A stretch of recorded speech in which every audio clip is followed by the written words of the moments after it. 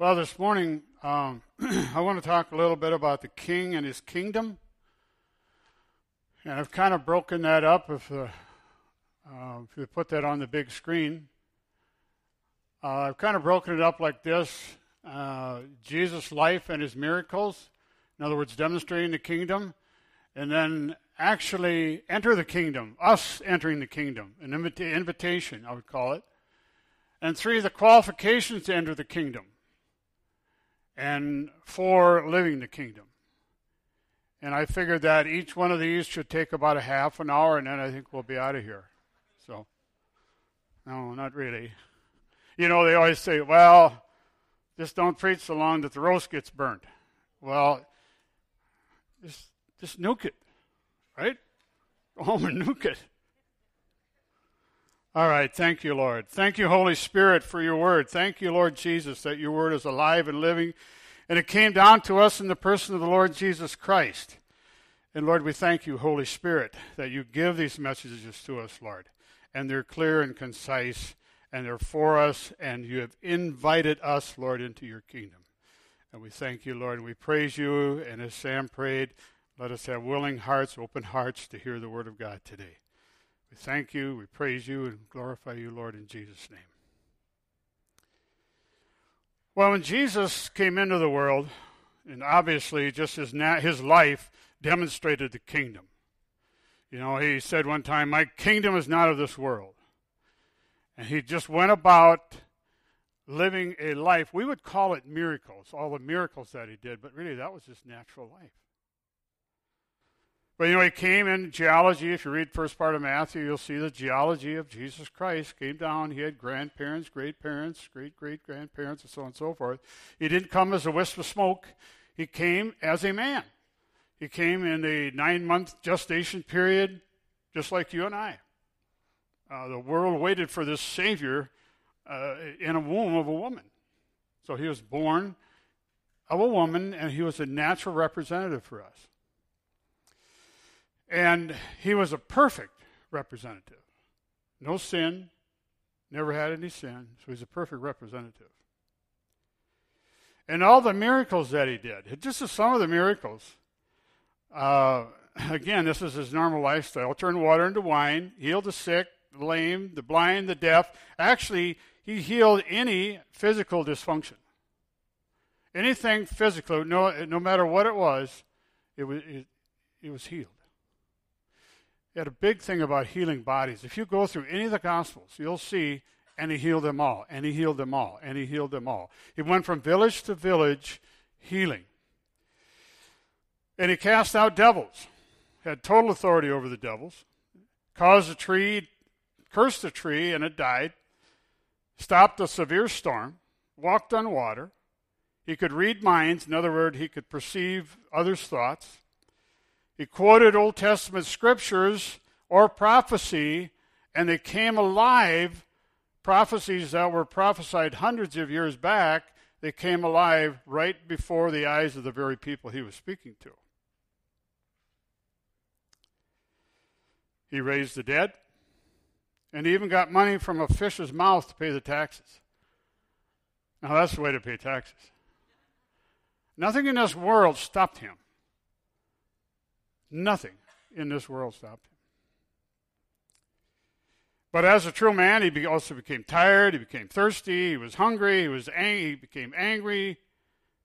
Not in the way we think of anger, but he had a righteous anger, we know that. He was compassionate, he was humble, he became exhausted, and he bled, and he died. He was also a man. Now just going back to a couple of the miracles.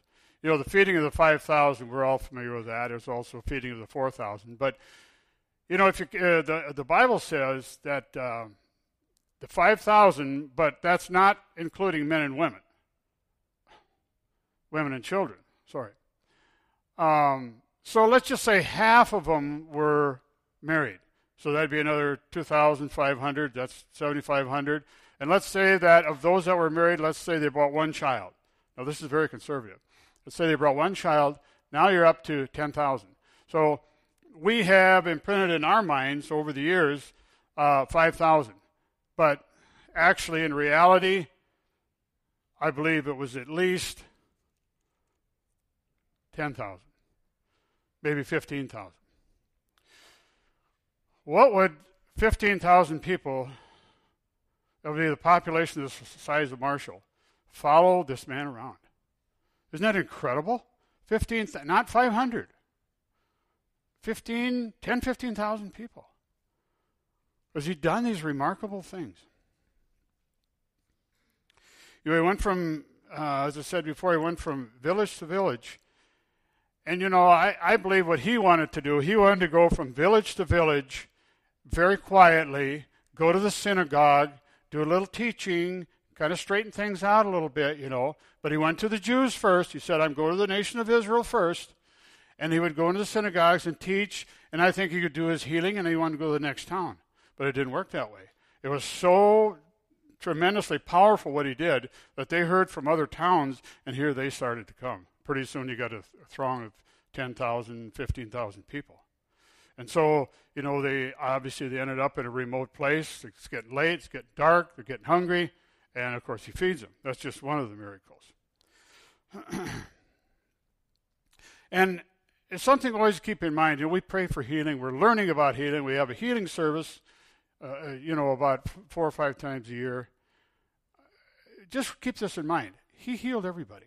Jesus healed everybody that asked. The only ones that didn't get healed is the ones that were offended by him. They didn't like him. I wouldn't heal them either.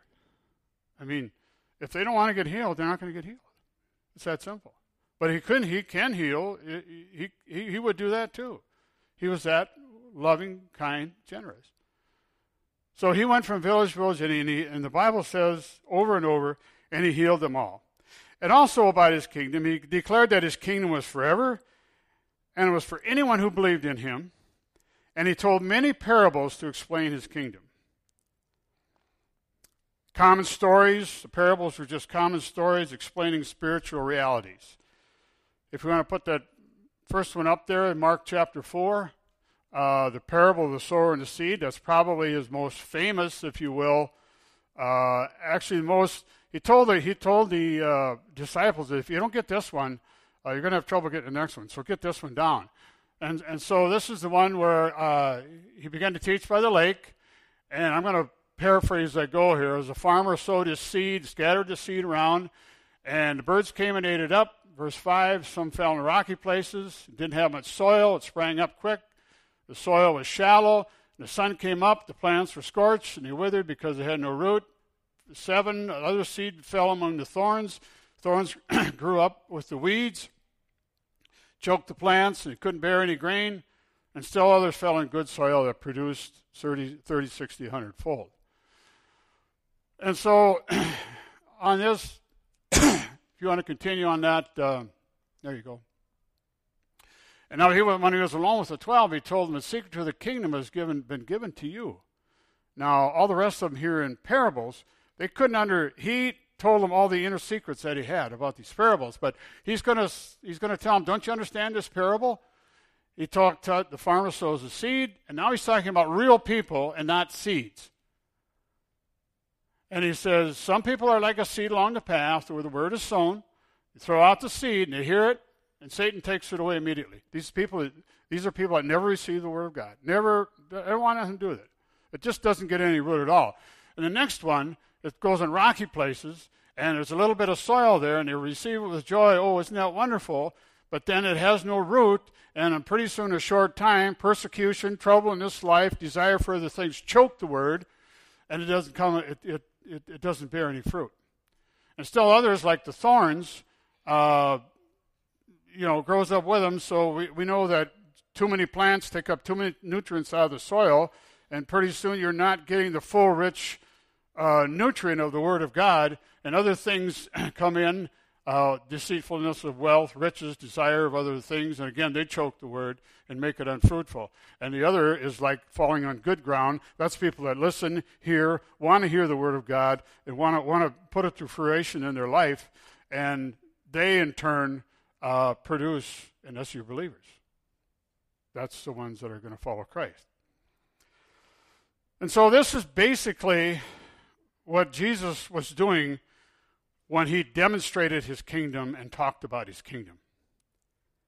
Now, the next phase is entering the kingdom, or the invitation into his kingdom. It wouldn't have made any sense for him to come to earth and just kind of snoop around and see who's going to go to heaven here. Who can I pick here to take back with me? That wasn't his attitude at all. He came to save everyone. He wanted everyone to be saved. So his invitation is showing up in many places in Scripture. Let's look at, Heath, I'm going to skip one here. Let's go to Isaiah 55. We're going to read 1 through 3.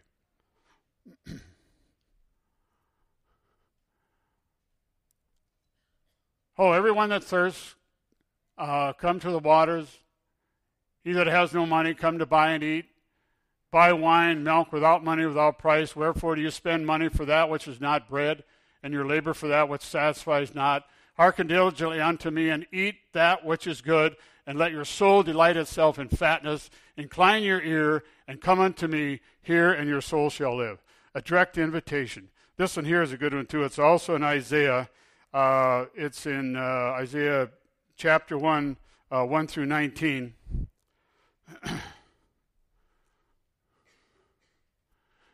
And this is a vision that Isaiah, the son of Amos, which he saw concerning Judah and Jerusalem in the days of Uzziah. These are the following kings at that time. He said, "Hear, O heavens." Now this was a vision from the Lord. This is the Lord speaking. "Hear, O heavens, and give ear, O earth." This means everybody, heaven and earth. "Give listen to this, for Jehovah has spoken. I have nourished and brought up children." This is the nation of Israel. "And they have rebelled against me. And the ox knows its owner, and the ass his master's crib." In other words, the ox and the donkey, they know where they should go. They know where to get food. They know where the trough is there. They know where their shelter is. But Israel doesn't even know that. My people doesn't even consider that. Sinful nation, a people laden with iniquity and a seed of evil. Evildoers, children that deal corruptly. This is again the nation of Israel. They have forsaken Jehovah. They have despised the Holy One of Israel. They have estranged and gone backward. Why will you not still be stricken, that you revolt more and more? The whole head is sick, and the whole heart is faint.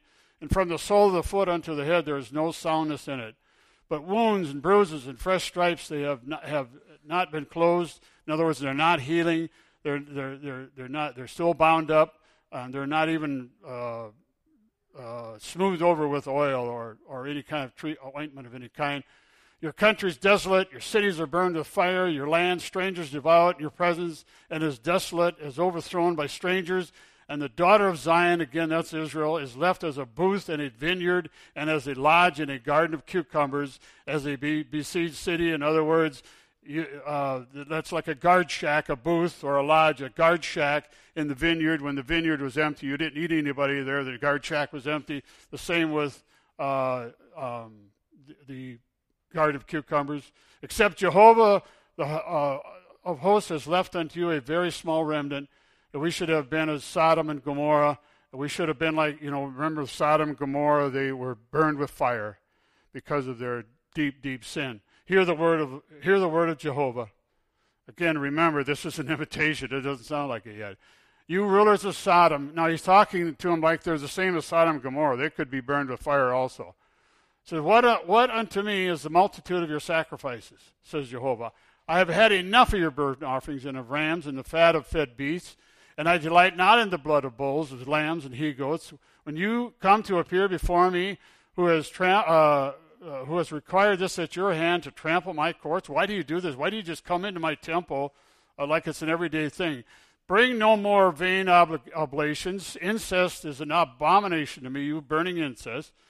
New moon, Sabbath, all these religious things you do, the calling of assemblies. I cannot, away with iniquity, this solemn meeting. I can't stand anymore. You new moons, your appointed feasts, my soul hates, and they are a trouble unto me. I am weary of bearing them. And when you spread forth your hands, I'm going to hide my eyes from you. And you with your many prayers, I'm not going to hear it. Your hands are full of blood. In other words, the sin that blood will stain, and the sin that you've committed, It's going to be stained. It's going to hang on to you. In other words, the sins that you have, they're hanging on to you. You're not getting rid of them. Wash you, make you clean, put you away the evil of your doings before mine eyes. Cease to do evil, learn to do well, seek justice, relieve the oppressed, judge the fatherless. Here's his invitation coming. Plead for the widow. Come now and let us reason together, says Jehovah. Though your sins be as scarlet, they shall be as white as snow. And though they be as red like crimson, they shall be as wool. And if you are willing and obedient, you shall eat the good of the land. So, of that dissertation that Jehovah gave Isaiah in that vision, there was a severe warning, but there was also a welcoming, with love, invitation into his kingdom. Now we're going to look at another invitation in the New Testament. We can go to Hebrews 10, 16 through 23. This is a little more, well, we're in the New Covenant now.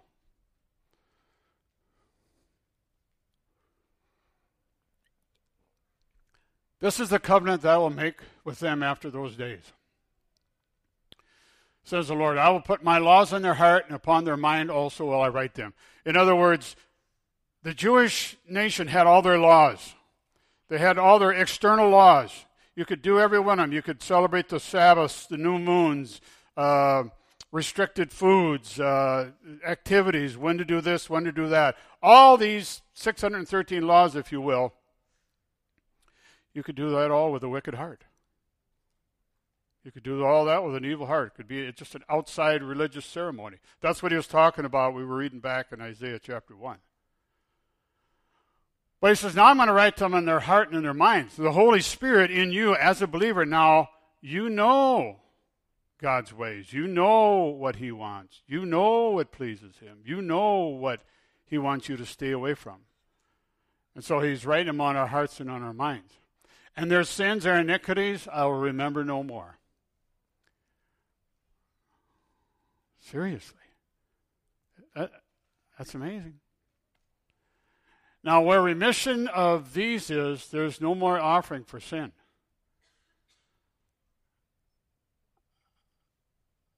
In other words, there's no offering going to be made again. He's not going to go to the cross again. It's over. There's nothing ever in eternity that he is ever going to do again. It's done. It's done once. It's over. I ministered to a man here a couple of years ago. This lady had called me, and it was his brother. And so I sat with him and talked to him for a while. And he was just deeply, deeply troubled. I said, well, what's troubling you? And he said, well, the Lord told me that I had to go into a dark room, shut off all the light for 3 days. And when I did this, I was going to repent of my sin, and I had to get every sin out, and I had to go into deep remorse and deep repentance. And then I could come out, and then I'd have to live this super holy life. I mean, I was just kind of shocked. I said, well, where did you get this? Well, I was watching TV. I was watching this program. So I told him, I said, that first of all, it's a lie. We know that. Just by verses like this, we know this is a lie. The remission of the shedding of his blood got rid of all our sin. It's over. It's absolutely done. There's nothing. He could have stayed in that room for 50 days. It wouldn't have made any difference. He could have cut himself. He could have beat himself. He could have crawled through gravel and nails and broken rocks and glass, and it wouldn't have made any difference. It's all done. It's already done. So there's no more sacrifice to be made. Having therefore, brethren, boldness to enter in the holy place of the blood of Jesus by the way he dedicated for us. In other words, we can walk into the Holy of Holies now. We can walk in the most holy place that in the Old Covenant. We're in the New Covenant, bless God. But in the Old Covenant, you better be a priest, and once a year you went in there, and you better have some blood on with you. Because that's the only thing that gets rid of sin is blood. Now, that was the blood of a bull or something, but now we had the blood of Jesus. Did it for all time. Now into a new and living way through the veil, that is to say, his flesh. Before they had a big curtain, 2 foot thick, 60 feet high maybe. You ain't going to get through that thing. Now we can. And his sacrifice of his body for us was that veil, and that veil is open that up. And having a great priest over the house of God, that is one priest, the Lord Jesus Christ, forever. Let us draw near with a true heart and fullness of faith, having our hearts sprinkled from an evil conscience, and having our body washed with pure water. Let us hold fast the confession of our hope, that it wavers not, for he is faithful that promised. When we receive this, if you notice, there's 2 things. Our bodies washed with pure water. We're looking at something here that's body, soul, spirit.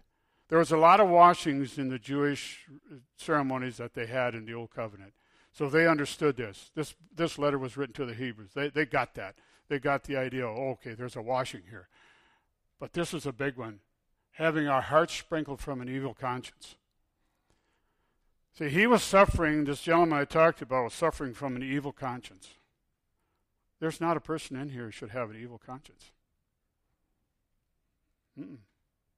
No, take on the Lord Jesus Christ and his righteousness. You're not going to have any. He doesn't want you to have an evil conscience. How would you like your children to walk around, and just, I'm just a little scumbag, just a bad little kid. You wouldn't want your kids to be like that. You want your kids to be lifted up, alive, hopeful, healthy, promising. And this is the same thing he wants for us.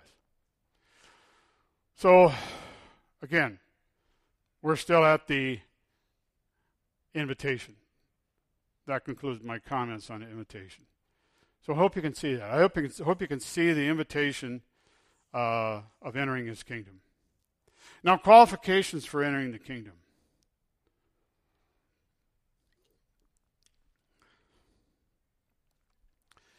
Let's look at Ephesians 2, 1 through 10.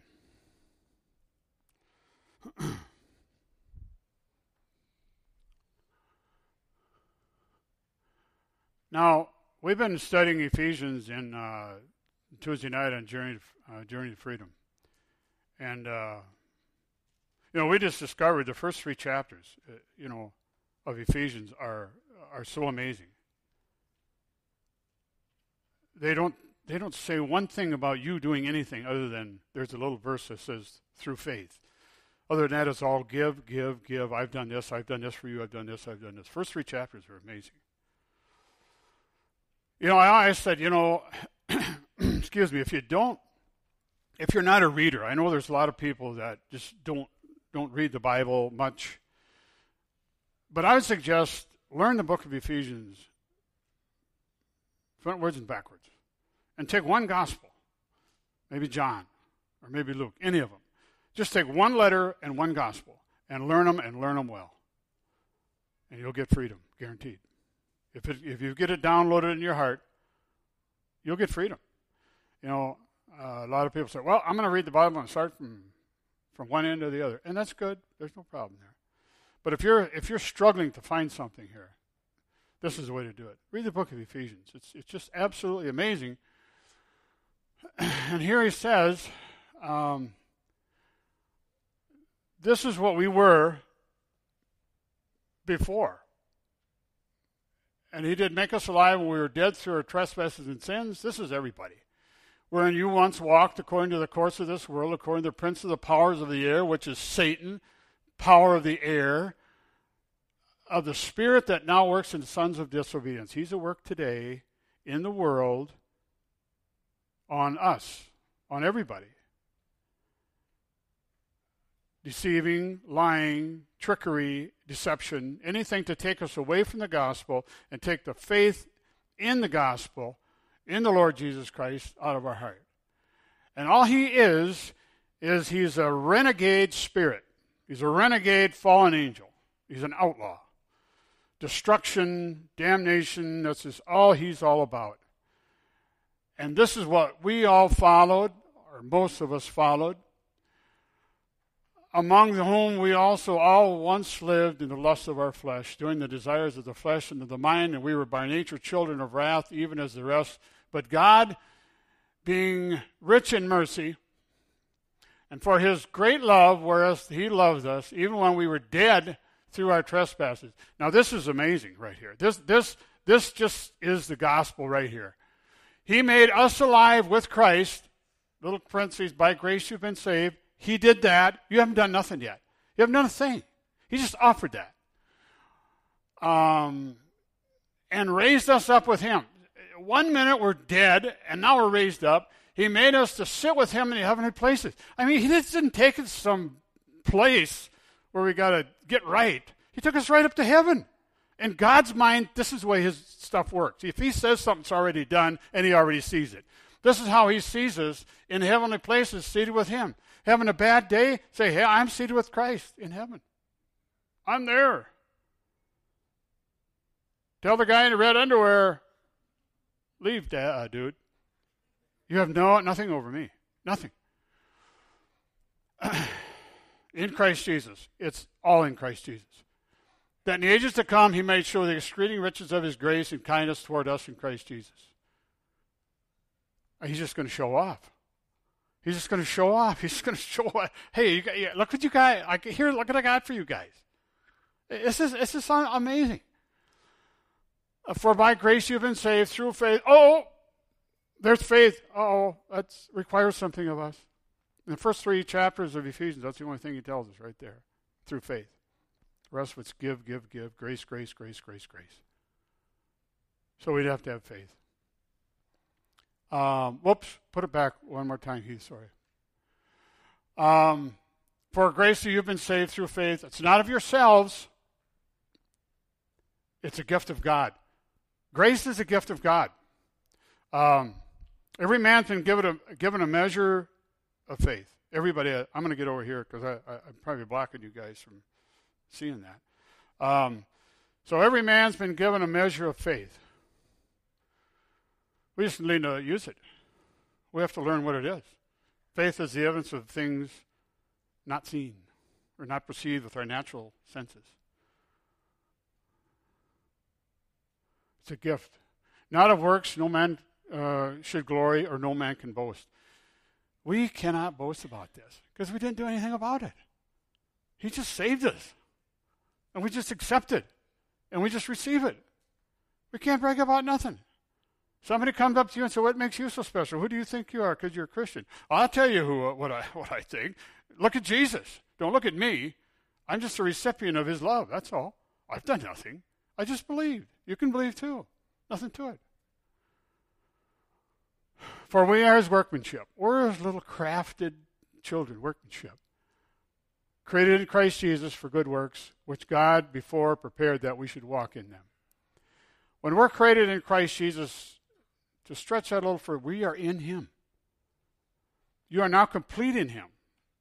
He's not over there, and you're trying to please him by being good, by being bad, by pleading, by asking for this, and begging, and all that. No, you're already part of him. See, you're a child. You're not a servant anymore. You're a son, and not a servant. You're living in the house. You're not living out in the bunkhouse. And you know what's going on with the Father. You know, it isn't like every day you got to give orders like the hired hand. No, you're in the house. But now you're sons that serve. You still serve. He wants us to serve one another.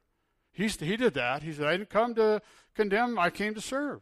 I didn't come to lord over you. I came to serve. So we're sons and daughters. And when we say sons, of course, that includes the girls, obviously, because in Christ there's no male, no female. We know that. So when we say men, sons, we mean everyone, male or female. I think the next one is in Titus. Is that right? Titus 3:3-7, for also we were once foolish, disobedient, deceived, serving diverse lusts and pleasures, living in malice and envy. Terrible way to live. Hateful, hating one another. But when the kindness of God our Savior and his love toward man appeared, not by his works done in righteousness, not by our works done in righteousness. You know, if we do enough righteous, let's just say that we're just pristine, super duper righteous. Luann, like you are. Super duper, you know, not a fault wrong with you, you know. And you could just keep getting better and better at that, and just, you know. And Mike says, oh, man, I tell you, my wife is the most holiest little thing you've ever seen. But, you know, you could keep gaining and gaining, and it isn't going to do you a bit of good.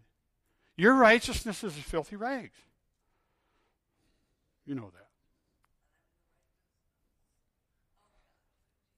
The righteousness of Jesus Christ, you wear that. Hallelujah. We all do. That's ours. Hallelujah. But when the kindness of God, our Savior, and his love toward us appeared, not by our righteous works, which we did for ourselves, but according to his mercy, he saved us through the washing of regeneration and renewing of the Holy Spirit, which he poured out on us richly through Jesus Christ, our Savior. That being justified by his grace, we might be made heirs according to the hope of eternal life. Man. Something to live by.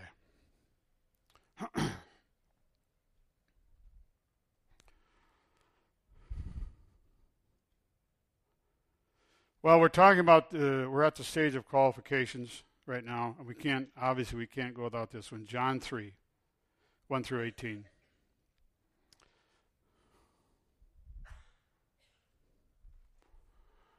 Now, where this is a story, I'm going to, just to save time here, there is a leader of the Jews, a teacher, a rabbi, if you will. He came to Jesus at night, Nick at night, and he didn't want to be exposed by, you know, his other fellow Jews, because he was asking some real serious questions to Jesus, and he didn't want to be betraying his Jewish faith, if you will.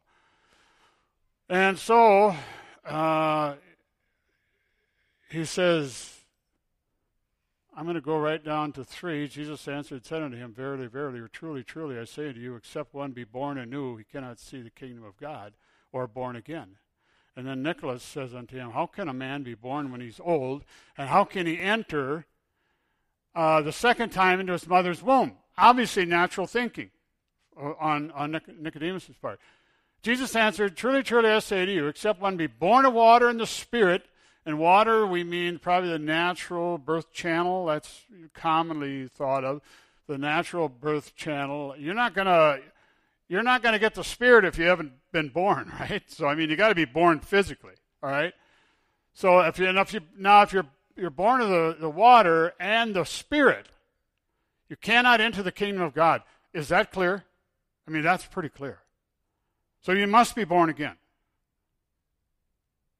What church do you go to? Well, I go to this. We believe this. You know what? If you don't believe you need to be born again, you might as well walk out.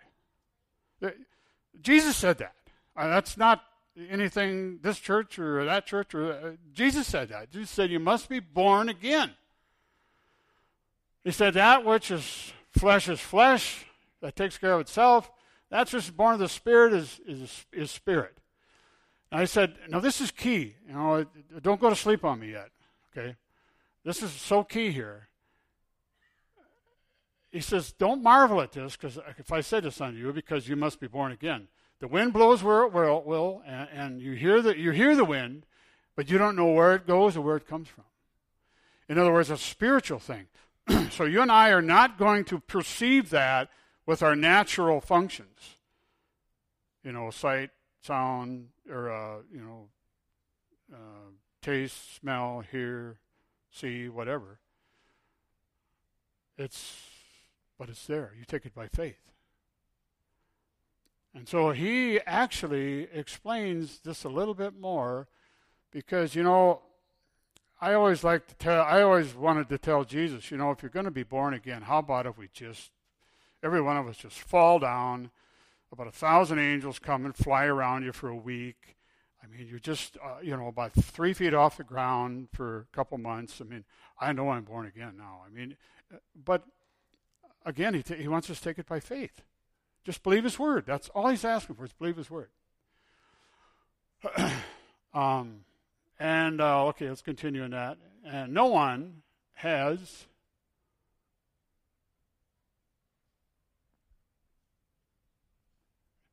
next one, Heath. Okay. No one's ascended to heaven, but he that descended out of heaven, he is the Son of Man who is in heaven. And as Moses lifted up the serpent in the wilderness, even so must the Son of Man be lifted up, and that whoever believes in him may have eternal life. Now here's your key. Whoever believes in him. He already said about being born of the Spirit. How do you get born of the Spirit? You believe. It's just that simple.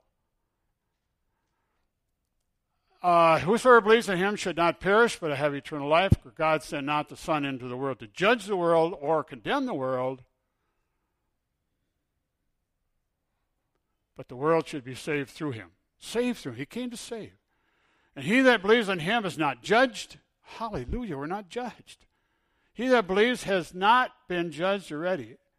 He that believes not, he's been judged already, because he's not believed in the name of the Son of God, the only begotten Son. One last thing, we have to touch on this as far as the qualifications, then we're going to just finish with living in the kingdom. But Romans 10, 8 through 13. If you're still in a little doubt about being born again, what does that mean? Being born of the Spirit. Here it is. Well, what saith it? The word is nigh unto thee. It's that close to you. In your mouth and in your heart. That is the word of faith, which we preach. The word of faith. The word of faith. The word of faith, some of you are familiar with the word of faith movement that came, up in the 50s, came and roared in the 70s and on up, It's gotten a bad rap, because they talked about confession. You can have what you say, and it got out of hand. We get all that. We're not going to spend a lot of time on that, but there it is. It's the word of faith. It's got to be, if it's in your heart, it's going to come out of your mouth. Jesus said that. Whatever's in your heart, it's going to come out of your mouth. That's just the way it's going to be. So if you're a believer, it's going to come out of your mouth. You're going to say, I believe in the Lord Jesus Christ as my Lord and Savior, with a believing heart. If you confess with your mouth that Jesus is Lord, you believe in your heart that God raised him from the dead, you shall be saved. For with the heart man believes unto righteousness, and with the mouth confession is made unto salvation. For Scripture says, whoever believes on him should not be put to shame. Very clear. Very clear about our how to enter into that kingdom that Jesus talked about when he came to earth. So there are qualifications to enter the kingdom. We're going to wrap this up with living in the kingdom.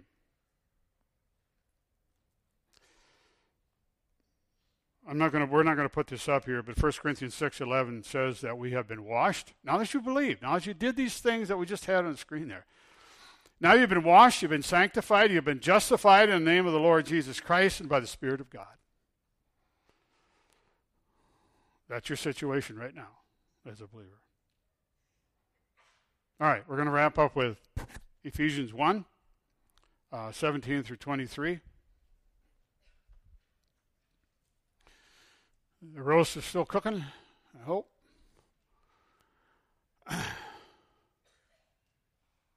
That the God of our Lord Jesus Christ, the Father of glory, may give unto you a spirit of wisdom and revelation and the knowledge of him, having the eyes of your heart enlightened, that you may know what is the hope of his calling, what is the riches of glory and his inheritance in the saints, and what is the exceeding greatness of his power to us who believe, according to that working of the strength of his might which he wrought in Christ. In other words, the same power that raised Christ from the dead, that's in you right now. Oh, victorious Christian, that's in you right now. That's what the Bible says. Okay. When he raised him up from the dead, made him to sit at his right hand, talking about Jesus in the heavenly places, far above all rule. In other words, he's the highest of the highest. And authority, and power, and dominion, and every name that is named, not only in this world, but also in the world is to come. And he put all things in subjection under his feet and gave him to be head over all things to the church, to us, you, the body. You're part of Christ now. You're complete in him. He gave it to us, which is his body, the fullness of him that fills all in all. So in other words, you have the fullness of Christ right now. It's in your spirit. What we got to do is get it up. You know, we always talk about, well, I got it up here, but I need to get it down here. No, it's already in your spirit. This is what he's been talking about. We got to get it up here. The Bible talks renewing your mind, right, with the Word of God. It doesn't say renew your spirit. It says renew your mind with the Word of God. Okay, all rule, you know, we use it. We were praying this morning. We use the name of Jesus. We already use the name of Jesus. Amen. Blessed be God forevermore. We can use his name. It's a powerful name. Start using his name. It's a powerful name. Okay, I think the last one is Ephesians chapter 2. And see, this is like I was telling you before, these first 3 chapters of Ephesians. It's just amazing. For now in Christ Jesus, you that once were far off have been made nigh unto the blood of Christ, because of the blood of Jesus. For he is our peace. The chastisement for our peace was upon him. That's in Isaiah 53, 54, right in there. I always have to bring this up. One time I was mowing. I can tell you exactly where I was when we were mowing, and that verse just popped out. I was just the chastisement of my peace or your peace was upon him, was upon Jesus on the cross. So the punishment for your peace, not having peace with God, was put on him. And right now we're free. For he is our peace, who made both one and broke down the middle wall of partition, having abolished in the flesh the enmity, or